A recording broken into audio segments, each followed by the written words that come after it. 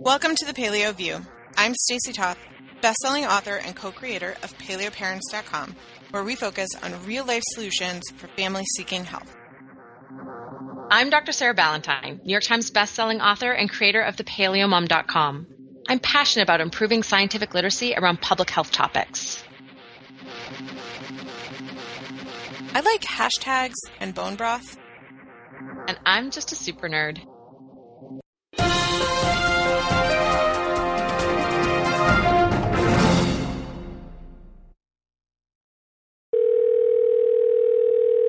Hello, Sarah. Hello, governor. I don't know why I decided to do that. It's something, really it's something new that no one has experienced yet. I just offended all of our British listeners all at once. I mean, maybe two weren't offended. Maybe they found it to be funny. Maybe there's two who were like, yeah, that's a really horrible stereotypical Mary Poppins accent right there. That's what it was. It was totally Mary Poppins. You said govna. Yeah. Yeah, totally. Speaking of accents, I've been rewatching all the Harry Potter movies, and my 6-year-old has been walking around the house with his wand that he got at Universal, saying all kinds of, like, curses and spells at us. It's pretty awesome. I have, like, no other relevancy here other than an accent reminded me of. You mean like Harry Potter curses, not like swear word curses? Right. Although he does use swear word curses, but not at us. That's just like a little kid testing the boundaries of life. And while I'm completely off on a tangent, I also wanted to say, I don't know if you got a lot of feedback and comments, but I've been getting a lot of feedback and comments and emails about our last show, the skin show. People said that they were, like, loving the material that we were providing and have been asking me a whole lot of questions.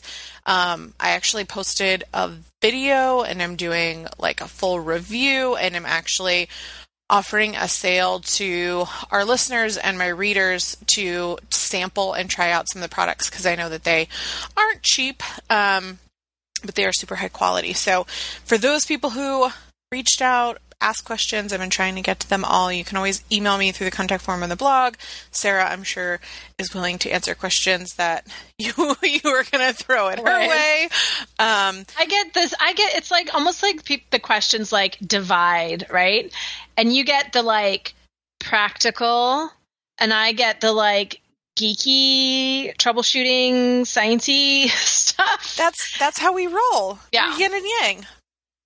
That's totally true. I must have gotten them then, because I've been getting a ton, and I'm happy to answer them. I've been getting a ton, and they've been like supplement-based and nutrients and diets and leaky gut, and like, yeah, I'm not getting a "can I try that mascara" question. Yep. I'm getting yeah, mine is like, what do you use to remove mascara question, and the answer is an oil. So. Any kind of fat. I personally use coconut oil. This is a total tangent. Yep. Liz Wolfe mentioned that she uses tallow, though, and I've been thinking about trying that to see if it works even better. I actually switched. I used to use coconut oil, and I've been using the soothing baby oil from Beautycounter, because I'm obsessed with all their products lately, and I really like it. I like that it's not food. It's just a thing. And I actually got it for Finn. I've talked about our skin sensitivities till I'm blue in the face. He gets that ring around the lips. I'm sorry, I keep touching the mic when I'm touching my mouth, because I'm using hand motions, because I'm a crazy person when I talk. He gets that like dry skin that's ring super around chapped. his mouth. Like, yeah. I'm sucking on my lips, and my lips are chapped all the way up to my nose and down my chin. Yeah, he gets that sometimes, and it's like a snowball. Like, once you get it, then you keep looking, and it keeps getting worse and worse and worse. And we used to use the Beauty Balm on it, and that's funky and gross, and he didn't like it, but it, was something. And so I got him the baby oil to try, And Liz mentioned to me that the baby oil takes off the mascara really well. And so then Finn was like, hey, you stole my baby oil. He like literally came down to my bathroom and yelled at me. He was like, you told me this was mine. I'm like, okay. So anyway, yes. Sorry, we can share. Major tangent there. But I did just want to tell people that if they're interested in trying it out, that I do have like an offer, a sale situation going on, including offering a signed copy of Real Life Paleo, samples, all kinds of stuff. If it's something that you're into, go check it out. Dude, I'm assuming there will be like some kind of link in the show notes or something. I would assume that somebody somewhere is going to take care of that, because it's probably not going to Matthew. So one of the things that I wanted to talk about before we actually talk about our show is something that I am super focused on right now. So I'm in full book writing mode. And the kids went back to school like 6 weeks ago now, which is crazy. I know yours just went back. Mine have been back since August 1st. But I got this like really bad cold a couple of weeks ago. And I don't know if you can hear it. Like I'm still dealing with that. Just I feel okay, but it's like just the lingering stuff. So it's just enough to be kind of annoying. I'm sleeping fine. I'm not uncomfortable, but I kind of realized this is what happens when I get in full book writing mode is I don't want to stop working. And you combined with like suddenly having to go back to 6 a.m. mornings with the kids to get them off to school, and I wasn't getting enough sleep. So I've decided, I was like, someone I know really well wrote this great online sleep program with a 14-day sleep challenge in it. Who was that? Maybe I should do that challenge. So, I've done the go to bed 14-day challenge before, but it's been a few months and I've decided it's time to re-up. So I'm joined the September group challenge, which is fun because I think every other time I've done it, I've sort of done it just on my own. Like sometimes I just need a reset. And so this time I'm resetting with the group, and it is so effective. It's amazing to me how I can let one or two of the steps slide and I don't really think about how it's affecting my sleep. I think it's fine. And then as soon as I put them all back together again, I'm like, oh, right. Really high quality sleep. Like it really is a huge promoter of quality sleep to do all the steps in the challenge. And I'm only, when we're recording this, I'm only a few days into it. I'm already like, this is fantastic. So I just kind of wanted to, share that I'm sitting here wearing my super dorky amber tinted glasses and in my pajamas already, so I can hightail it to bed once we get off recording. But it really sort of, for me, it's a reminder of why I was so passionate about this topic in the first place, and in part because it's so personal for me. Sleep really is my linchpin, and when I'm sleeping well, everything else is easy, and when I'm not sleeping well, everything else is super, super hard. And I tend to fall apart really quickly when I'm not sleeping well. But it's such a common story, right? There's so many people out there who sort of are walking around sleep deprived, and maybe don't even realize it and don't realize how big a difference a few small changes to prioritize sleep can make. So I'm just in that, I'm doing it, so it's really on my mind, and I'm like wearing my super dorky podcast headset with my super dorky amber glasses in my pajamas. So I'm feeling it right now physically because I'm super dorked up / comfy. And so I just kind of wanted to be like, hey, listeners, if you haven't done the Go to Bed challenge yet, I really like it. Maybe we should jump into a show so we can get you to bed soon.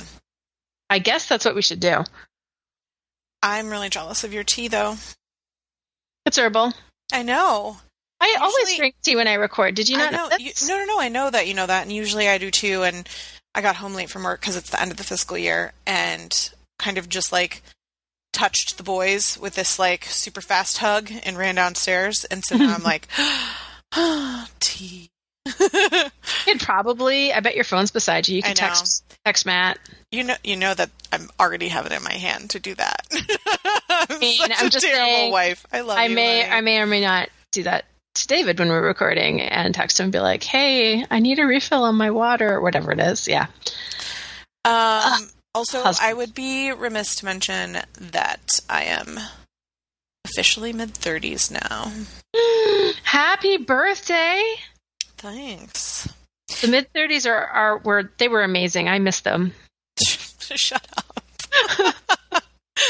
I had a really fantastic birthday, and I've shared it all on social media, and I'll do like a weekend recap blog post. But we saw Adele, we went to Philadelphia, and I took Matt to Morimoto's and relived the meal that you and I ate. It was completely different dishes than we had, obviously, because they do like that different experience each time, and it was just as amazing. And Matt was like food-gasming the entire time, and he was like, "Oh my gosh, I'm so glad you brought me here." I'm like, I know it wasn't fair that like I lived all these things and you weren't there with me, and now we've shared it. That was like it was one of our first cities. Yeah.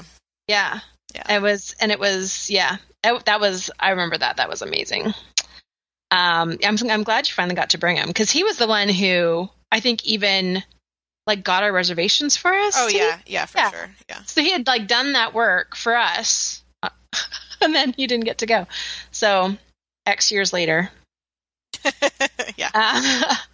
I promised him that eventually I would relive all the things that I did with you, and one crossed off the list. One down. Top of the Empire State Building is next. No, we've done that already. I did that with him before I did it with you. Oh, well, see, okay. At least there's a couple of things you got to do with Matt before me. Okay, complete sidebar again. You know, one of my favorite moments on our book tour was when we got in the taxi cab to go to the Empire State Building, and Welcome to New York was playing in the backseat of the cab. Like, that's such a vivid memory for me. Do you remember? Yes. It was so crazy. And then there was like, I don't even know what was on that TV screen. I was like, why is there a TV in Why is there a TV in here? I want to look out and see this city that is completely iconic. Yeah. And there's this like flashing TV screen at me that I'm trying to ignore. I'm sorry. I put you on another tangent and you need to go to bed. So what are we talking about today? You know, we have this great question from our Ask Me Anything episode that we didn't get a chance to do. And I actually felt like there's so many different talking points around this question that we should dedicate an entire show to it. Because I think it's a very quintessential experience for those of us with really overt food sensitivities, and whether we're paleo or AIP or gluten-free or whatever shade in there that we are, eating in restaurants can be a huge challenge. And when it doesn't pan out the way we had hoped it was going to, that's like a whole separate huge challenge. So why don't I read this question from Hope, and then we can dive into, I think, some of the various aspects of it.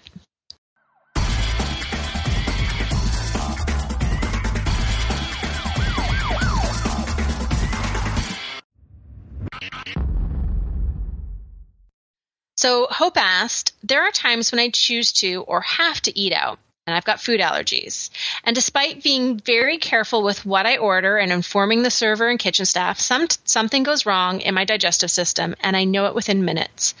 What can I take or do to lessen the negative effects and start getting my system calmed down and back on track? I know there isn't a magic bullet, so to speak, just hoping for some advice on some things to do or try. All right. First and foremost, I do want to offer some hope to Hope, because 5-6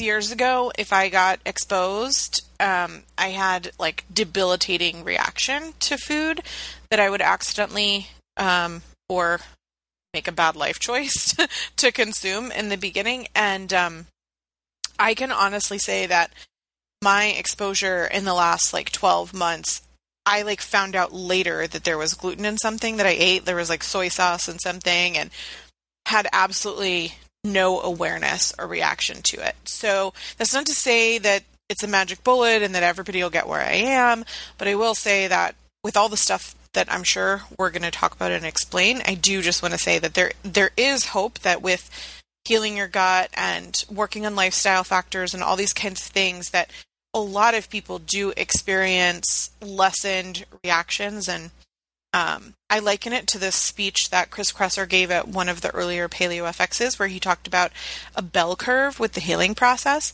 and how when you're really inflamed, you don't realize all the things that are causing you problems because everything is problematic and inflamed. And so nothing really like triggers big spikes. And then you clean your system out and it goes into this bell curve where, you know, your body's healing and all of the inflammation focuses on healing your gut, and then something is introduced to your system and it's like a huge spike or a huge problem, way worse than you would have thought. And then where you want to get to with like healed gut and health is back to that other side of the bell curve where when you eat something, you really shouldn't have that kind of reaction once you're healed. And that's not to say, especially people with severe food allergies and medical conditions can all get there, but I myself, I have multiple autoimmune conditions, and I have found that I don't experience that negativity the same anymore. Yeah, I would say that some things have improved for me and some things haven't. And I think there's a difference in terms of exactly what the driver of the reaction is. So one of the things that happens with food intolerances, so it's an immune reaction, but not an allergy. So it's driven by IgG, IgA, IgD, or IgM antibodies.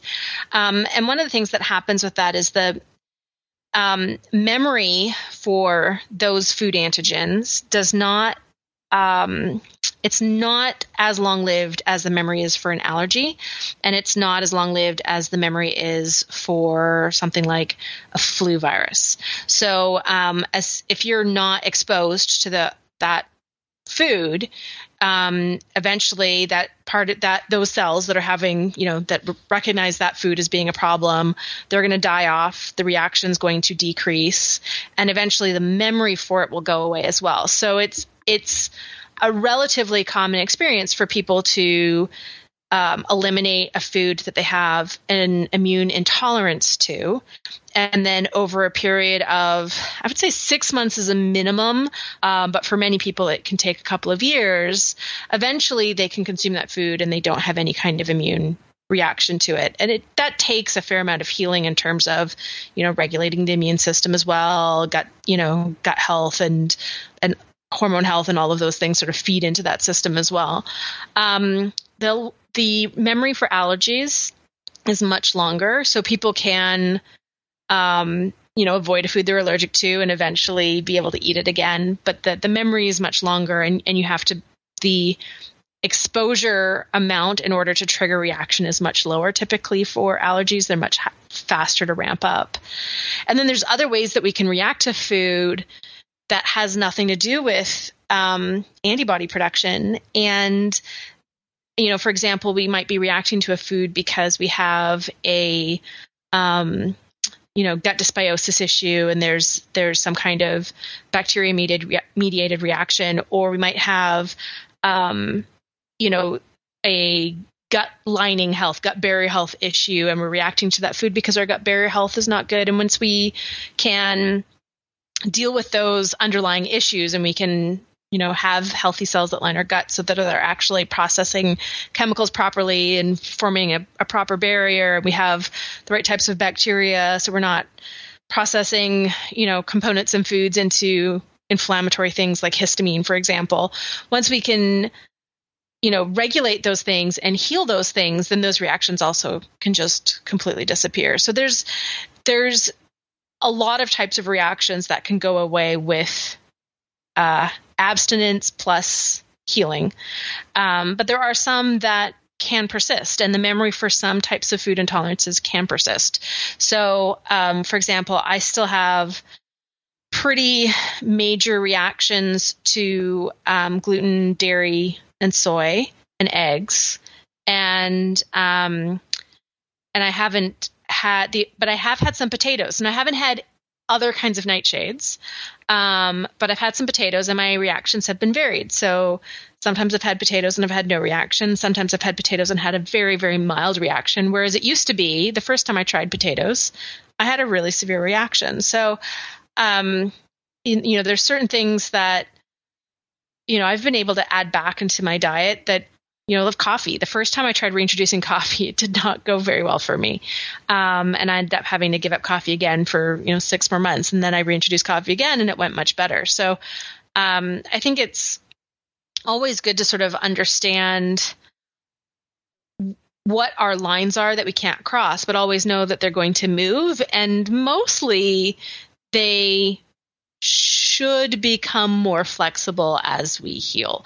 They don't always. And sometimes that's just because we don't understand all of the factors that are going into creating that line, right? There can be genetic factors and infection factors and hormone factors and diet factors and, how well the immune system's running and nutrient sufficiency and stress and sleep and blah, blah, blah, blah, blah. So sometimes it's sort of hard to put together a complete picture of, I tolerate this food when there's so many different inputs into how we tolerate sort of suboptimal foods. Concur. Okay, so should we tackle some of the more basic portions of it? Okay. So one of the things that I don't think I've ever talked about on the show before, and it was one of the reasons why I wanted to answer this question, was there's a relatively new supplement, and it's I think white labeled under a couple of different names. I've bought it under the name Glutenza, and it's a probiotic, I think, with enzymatic activity that digests the major proteins and all of the top 8 allergens. But it was developed for celiacs to digest gluten for them. And then they sort of found out that, it's really good at digesting dairy, and it's pretty good at digesting eggs, and it's pretty good at even digesting like fish and nuts. And it basically renders the proteins neutral. And so it digests something like 99% of the gluten in a meal within an hour. Now, if you're celiac, that 1% can be a problem. So it's not maybe a good idea to take a few Glutenza and eat a baguette. But it was sort of developed so that people with celiac disease could go eat in a restaurant and not worry about cross-contamination. So when you think about cross-contamination and you're only talking about a very, very small amount of gluten, for a celiac, that's still a really big deal.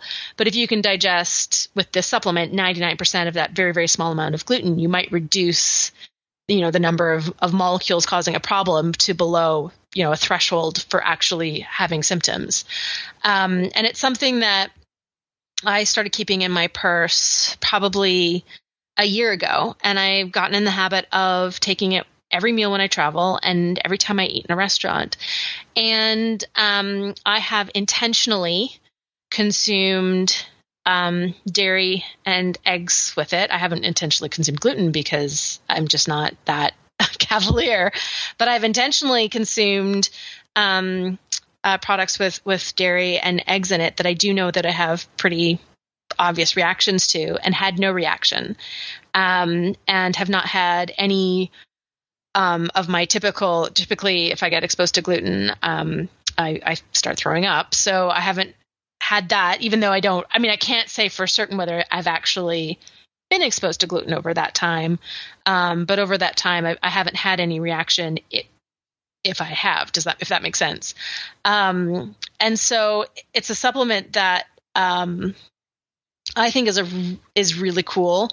I think it's a really neat safety net to add on top of the conversation with the server, the conversation with the kitchen staff, the calling the head, the searching the interwebs for the safe restaurants, and all of that other stuff that we have talked about on the show before. So it's called Glutenza, and there's a few other labeled supplements that are the same thing. I was actually turned on to it. Dr. Tom O'Brien was consulted on the development of it, and he's super passionate about it. And I think, because his whole mission was to be able to make it so that people with celiac disease could have the normalcy of eating in a restaurant. And so I think that's a really cool sort of extra layer of support to help prevent reactions. And I don't know if it's bulletproof, right? 99% still leaves 1% digested, which is why I would not be going to have lunch at a bakery with it. But I think it's a really, really cool thing. And I certainly, I was really impressed when I was being quite the risk taker when I ate, a baked good with butter in it that would normally give me a migraine within 10 minutes. And I was like, I'm just going to take 4 of these Glutenza right now and hope that helps me out. And it completely did. I had absolutely no reaction whatsoever. Well, that's awesome to know about. I'm wondering for someone like my mom who is anaphylactic, if something like that would also be helpful to take before a meal as to avoid an EpiPen reaction. The idea is that you're supposed, ideally you would take it immediately before eating. Although I think on the label it says you can take it anytime during the meal. With anaphylaxis, a very, very, very small amount can trigger that reaction, and it is an IgE reaction, so it's different than what's happening in celiac. So I don't know whether or not it would be sufficient to prevent that reaction. But, I would think that at the very least it would, because it would be digesting the gluten, it would I think it has the possibility to reduce how dramatic that reaction is. How quickly does your mom have a reaction after consuming? So it seems from the 3 times that it's happened to her that it's large quantities, so it takes a while for it to hit her because she'll have to have eaten half a bag of pork rinds that were cooked in a Funyuns fryer and not labeled accordingly. You know what I mean? So if there's a delay, that would mean that's what I'm thinking. More time to work. Yeah, that's what I was thinking. So I mean, just let your mom try it and just see what happens. Well, I don't want to get into the politicals of the medical system, but with EpiPens being really expensive, it's not like she wants to hey, I'm just going to eat this and then shoot myself up with my EpiPen if it goes wrong. Because it's $700, so it's kind of a big deal. Anyway. Well, and an EpiPen doesn't mean that you automatically feel amazing after a reaction. Exactly. It's not like you're like, oh yeah, now that never happened. She hasn't had a reaction in a few years because when she realized what was happening, she became a lot better about asking a lot of the things that we need to kind of address with Hope, right? I think it's interesting, she says, that she always informs the server and the kitchen staff and something will go wrong and her digestive system knows within minutes. I mean, so my mom learned really how to take it seriously in places to eat and what completely to avoid and that kind of stuff, and has since not, that I'm aware of, had a problem in a few years. So hopefully that stays that way. But anyway, for Hope, I think, for me, I want to tackle it with the other thing that could be happening from a digestive perspective, which is that, if your digestive tract is not strong and healthy, and that's not just leaky gut and inflammation. That could be lack of stomach acid. It's very common in people, especially if you were recently eating a standard American diet or if you've ever been on antacids and stuff like that. Your digestive system is not optimized. And that means that if you're eating foods that you normally wouldn't eat and they're cooked in fats that you normally wouldn't consume, or they're touching grills and pans that, were previously cooking food that you wouldn't normally eat, your stomach can have reactions to those. And as someone who has had that experience we've talked about before. Like, I've frequently had everybody out moments when I ate out. That was like not very common when I'm eating my home foods previously, but it would happen very frequently when I would eat out. And after a while, I realized that was because when I was eating out, that's when I would get like fried foods, fried in canola oil and that kind of stuff. And that's what was causing serious digestive problems. So there are some things that you can do to help strengthen your stomach acid. They really helped me. It also is very common for people who were previously vegan or vegetarian because your stomach acid got weaker from not having to break down that protein for so long, and so you got to build it back up. You can add apple cider vinegar and I think even lemon, like citrus will do the trick, just to help the pH balance. So every time you go to drink water, put apple cider vinegar or like lemon juice in it. For me, I also stopped drinking fluids when I ate because I didn't want to wash away the little bit of stomach acid that I did have. So I made sure that I hadn't just had like a big glass of water. I made sure that I chewed really, really thoroughly. I chewed a lot because the chewing is actually like the trigger for your digestive process. So if you're like half chewing and then taking a gulp of water and swallowing it down, which you might not realize you're doing, but I was doing, you're not fully activating the chewing and the digestive process, and then you're washing away the stomach acid with whatever you're drinking during your meal. And last but not least is taking some digestive enzymes. So for me, that was HCl and ox bile for quite some time. I think like maybe 18 months I took them. And it was really beneficial to me. And what I ended up doing is kind of the last 6 months, I would just take them when I was eating more problematic meals that I knew would be triggers to kind of be a supplement, like an additive for those meals. And just over time, I ended up helping my digestive system become stronger. So now I rarely have those reactions when I eat out. I laid down some science almost right there. That was pretty amazing.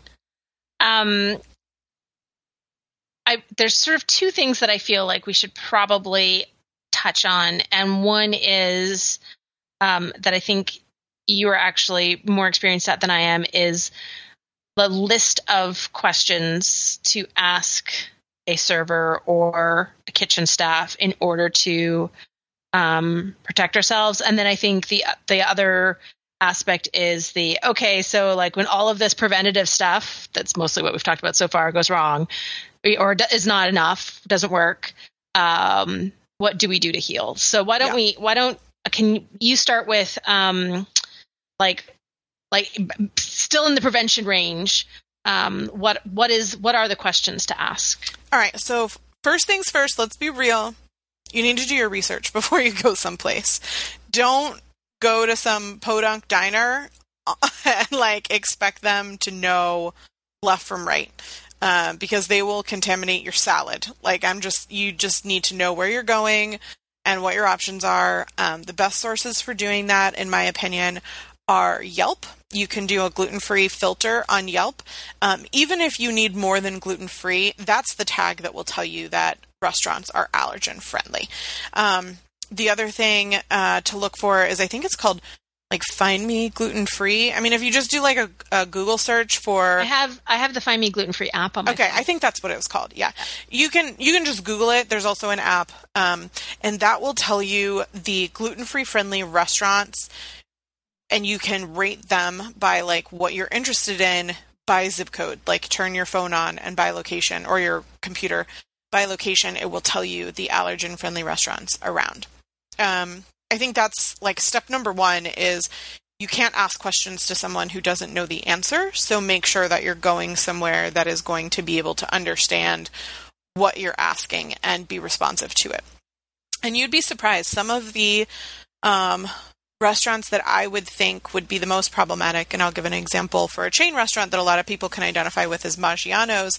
My dad loves to go there. Like, he loves Maggiano's. He collects the coupons.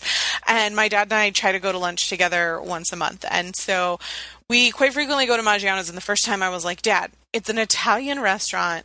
Like, I can't eat anything here. Everything is gluten and tomato and cheese. Like, I can't do it. And he was like, well, I'm sure they have a salad. I have a coupon. Let's just go. And turns out that the minute I said that I had some food intolerances to the waiter says, oh, no problem. Let me go get the chef for you. And the chef came out, and the chef could tell me every single thing that he could do. And he custom made a meal for me.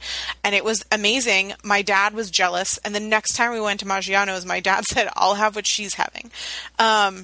So don't have preconceived notions. What I did is I read online that they were, food allergy friendly, and I told myself, well, at the worst, I can order a salad, balsamic, and oil, and just, have a salad and eat like an epic bar later or something. But that's tip number one. Tip number two is knowing what to ask and making sure that you're talking to an educated person. So, like in the instance of the person that I told you, this waiter, a lot of restaurants are trained to get either the manager or the chef to come talk to you. Don't be embarrassed. Like that's the number one thing is I hear from a lot of people like, well, I don't want to make a big deal out of it. And so I just guess. The thing is you're paying for a meal and they want you to be happy because they want you to come back. And that restaurant wouldn't send over the manager or the chef if they didn't want to help you. So don't feel bad. Don't feel embarrassed. Come up with some sort of self-deprecating funny joke that you can tell your friends in anticipation that it's going to happen, and then just roll with it. And Sarah, you've been with me. What do I always say when we start being high maintenance? The first thing out of my mouth is, we're high maintenance, but we tip really well. Every single time. That's my line, and I tell everybody because it's it breaks the ice. It's a little bit funny. They know that we know that we're being difficult, and we're telling them, we're not going to stiff you. We're not going to be really high maintenance, and then you're going to have spent all this time on us and not get a tip. So that's what I've come up with. You're welcome to steal it, but just come up with something that you feel makes you feel comfortable with the people that you're with. Then when you are talking to the waiter or waitress, or manager or chef, whoever you're talking to, make sure that you're really clear and thorough about what it is that you're looking for. So if you really are looking for a clean AIP food, instead of going into the long list of things that you can't have, it might be easier just to say I need really plain food. Would it be possible to get boiled chicken or a poached egg? No, you can't have egg on AIP. Anyway, I like the plain burger patty. Yeah, the plain burger really patty. Easy to get. And can I get that on a bed of plain lettuce? What kind of vegetables could I add to that? Don't say, can I have a salad? Because they're going to put tomatoes on it. Figure out a way to ask and then kind of lead into what you're looking for. If you have extremely strict food allergies and sensitivities and you're not at a super high-end restaurant who's willing to make you certain foods, that's the best approach in my opinion. That's a super rare occasion, and those people, you call them ahead of time and you tell them that you're coming and then they prepare for it. For me, when I go out to a restaurant, I choose the things that are really triggers for me, and I say, I can't have these. There are other things that Sarah and I talk about all the time, kind of gray area foods that aren't really bad problems for me, but I don't eat them very often. And so dairy is something like that. When we go into a restaurant, I don't say that I need it to be dairy free because I'm not super sensitive to dairy anymore. I am super sensitive to nightshades. I am super sensitive to corn, and I cannot have gluten. So when they ask me well, what can you have? I say, I just want to avoid pastas entirely because most of them are corn-based and I can't have corn. And immediately they're okay. And then I don't get some gluten-free version of a meal, right? Then I'm okay, I'm about to get vegetables and meat. So then I just let them kind of offer to me what the available options are. And almost everywhere I've gone, chefs and waiters are kind of excited actually to try something new. It's they have the option, they have this, custom meal that they get to make for you. And it's very rare that I deal with someone who's frustrated or rude about it. And in that case, sometimes I'm just I don't want to eat here. If you get a weird vibe before you've even ordered and you feel it's shady and you can't trust it, don't eat there. Just make a judgment call and just, you know what, I changed my mind and walk next door. I heard you say yeah. Do you have Yeah. something? I said no. I was like, yeah. It wasn't just like, yeah. It was like, yeah. Yeah. Got it. So I know you have a bedtime tonight, but I do want to tell a story of something that happened to Matt and I on our weekend in Philly. We went to a restaurant. We did exactly what I just said. We looked online for places that had recommendations for gluten-free food. We went to a restaurant. We ordered burgers. They had gluten-free buns. The burgers came out, and it was after the Adele concert. I may have had a hard cider. I may have been like making out with the burger juice that was dripping down my arm. And I looked at Matt and I was like, this is too good. Like it's too good. There's something wrong. And I said, I don't think this bun is gluten-free. And we both immediately put down the burgers and we waited for the waiter to walk over. And we said, like, are you sure that this is the gluten-free bun? And I could tell that he was irritated with me because he felt like I was questioning his ability to do his job. So I phrased it differently and I said, these burgers are so amazingly good. I'm having a hard time believing that they could possibly be gluten-free. Like, are you sure that these are gluten-free? And then he kind of laughed and said, yeah, this bun is definitely the gluten-free bun. And he pointed to the table across from ours and he was like, that's the regular bun. And I'm like, how do you get this to taste so good? Turns out they like slather it in butter and put it on the hot grill pan and it got it like warm. You know how gluten-free bread is way better when it's warm? So it was like still warm when we got it on our burger and it didn't taste like gluten-free at all. But that's how I handled that situation. And if it had been gluten, like, then we can talk about what I would have done to heal myself. What? You see that segue? 4 years. I'm getting kind of good at it. You were always the segue master. Come on. All right. So recovery, a few really important things. One is rest. So sleep as much as you can because when you're eating something that you have an overt sensitivity to, it is actually damaging tissue. It's actually ramping up the immune system. And those are things that need sleep and time to heal. So making sure that you really got sleep way, way, way high up on the priority list and sleep like as if you had the flu. Like really just, that's number one. Fluids, right? Sleep and hydration, again, like you would have the flu. So really to help flush your system out is really, really helpful.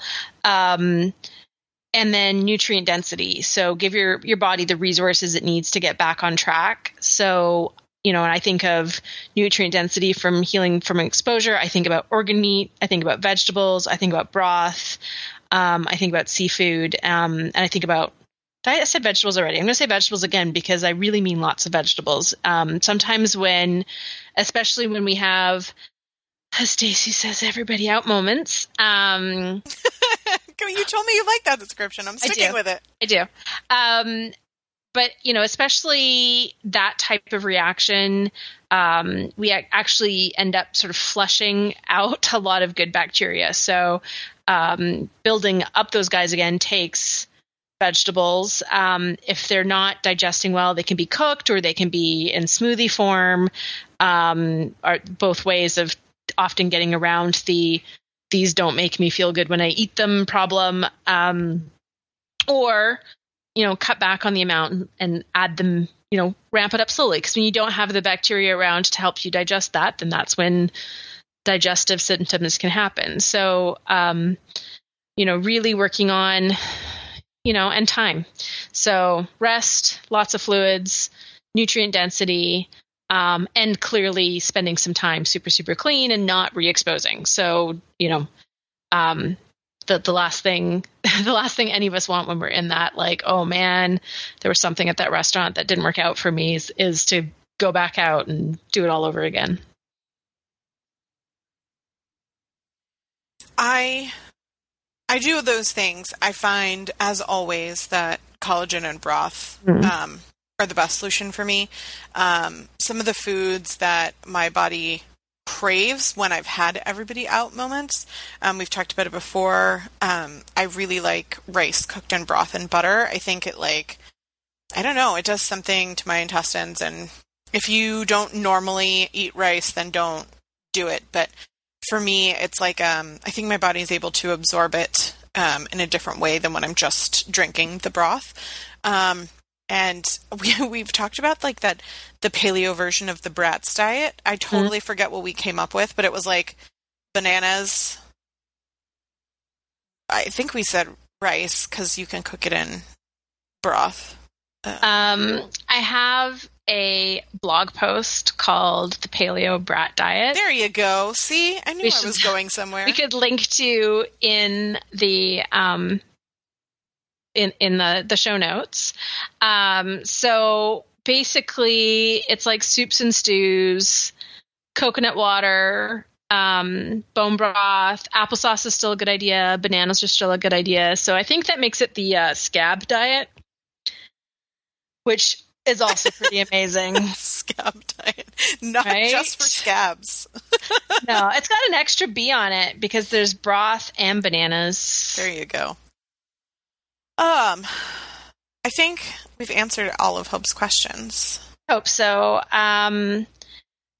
You know, I think that any sort of resources that are specific to leaky gut can be helpful, or addressing gut dysbiosis. But generally, when it's something acute like this, it's, you know, the squeaky clean that we always, you know, feel like we should do all the time, but none of us actually do, and sleep and fluids, and then take all the list of preventative stuff and try and add to that for next time. So, you know, we always hope every time those things go wrong, we always hope it's the last time, because it's usually pretty miserable.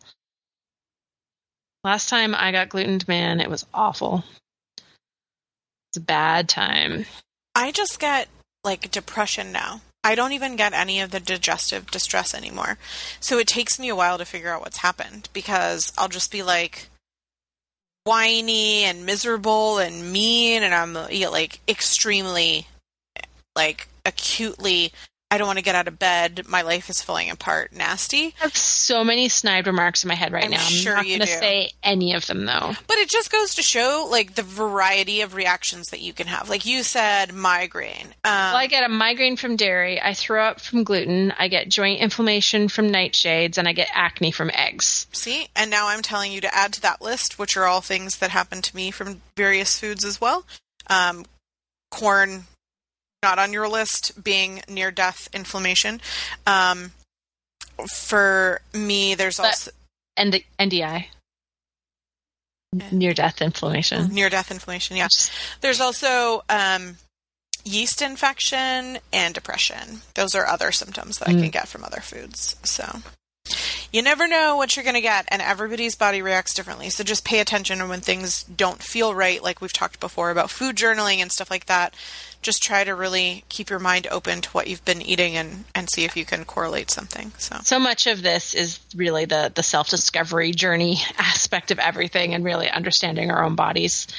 And then that's annoying because it takes the best of us. It still takes time, right? Like, even if things are falling into place really quickly, it's still, there's a minimum amount of time in order to really understand all of our lines. But it's definitely worth it, because we get to look at the rest of our lives with that knowledge now of what our bodies need, and that's why we do it. Cool. Well, I hope that we've given hope. Hope? Ha. Ha. You've been working on that one for the last 20 minutes. No, not really. But also to all of you, and if you were wondering, yes, we eat out more than we should.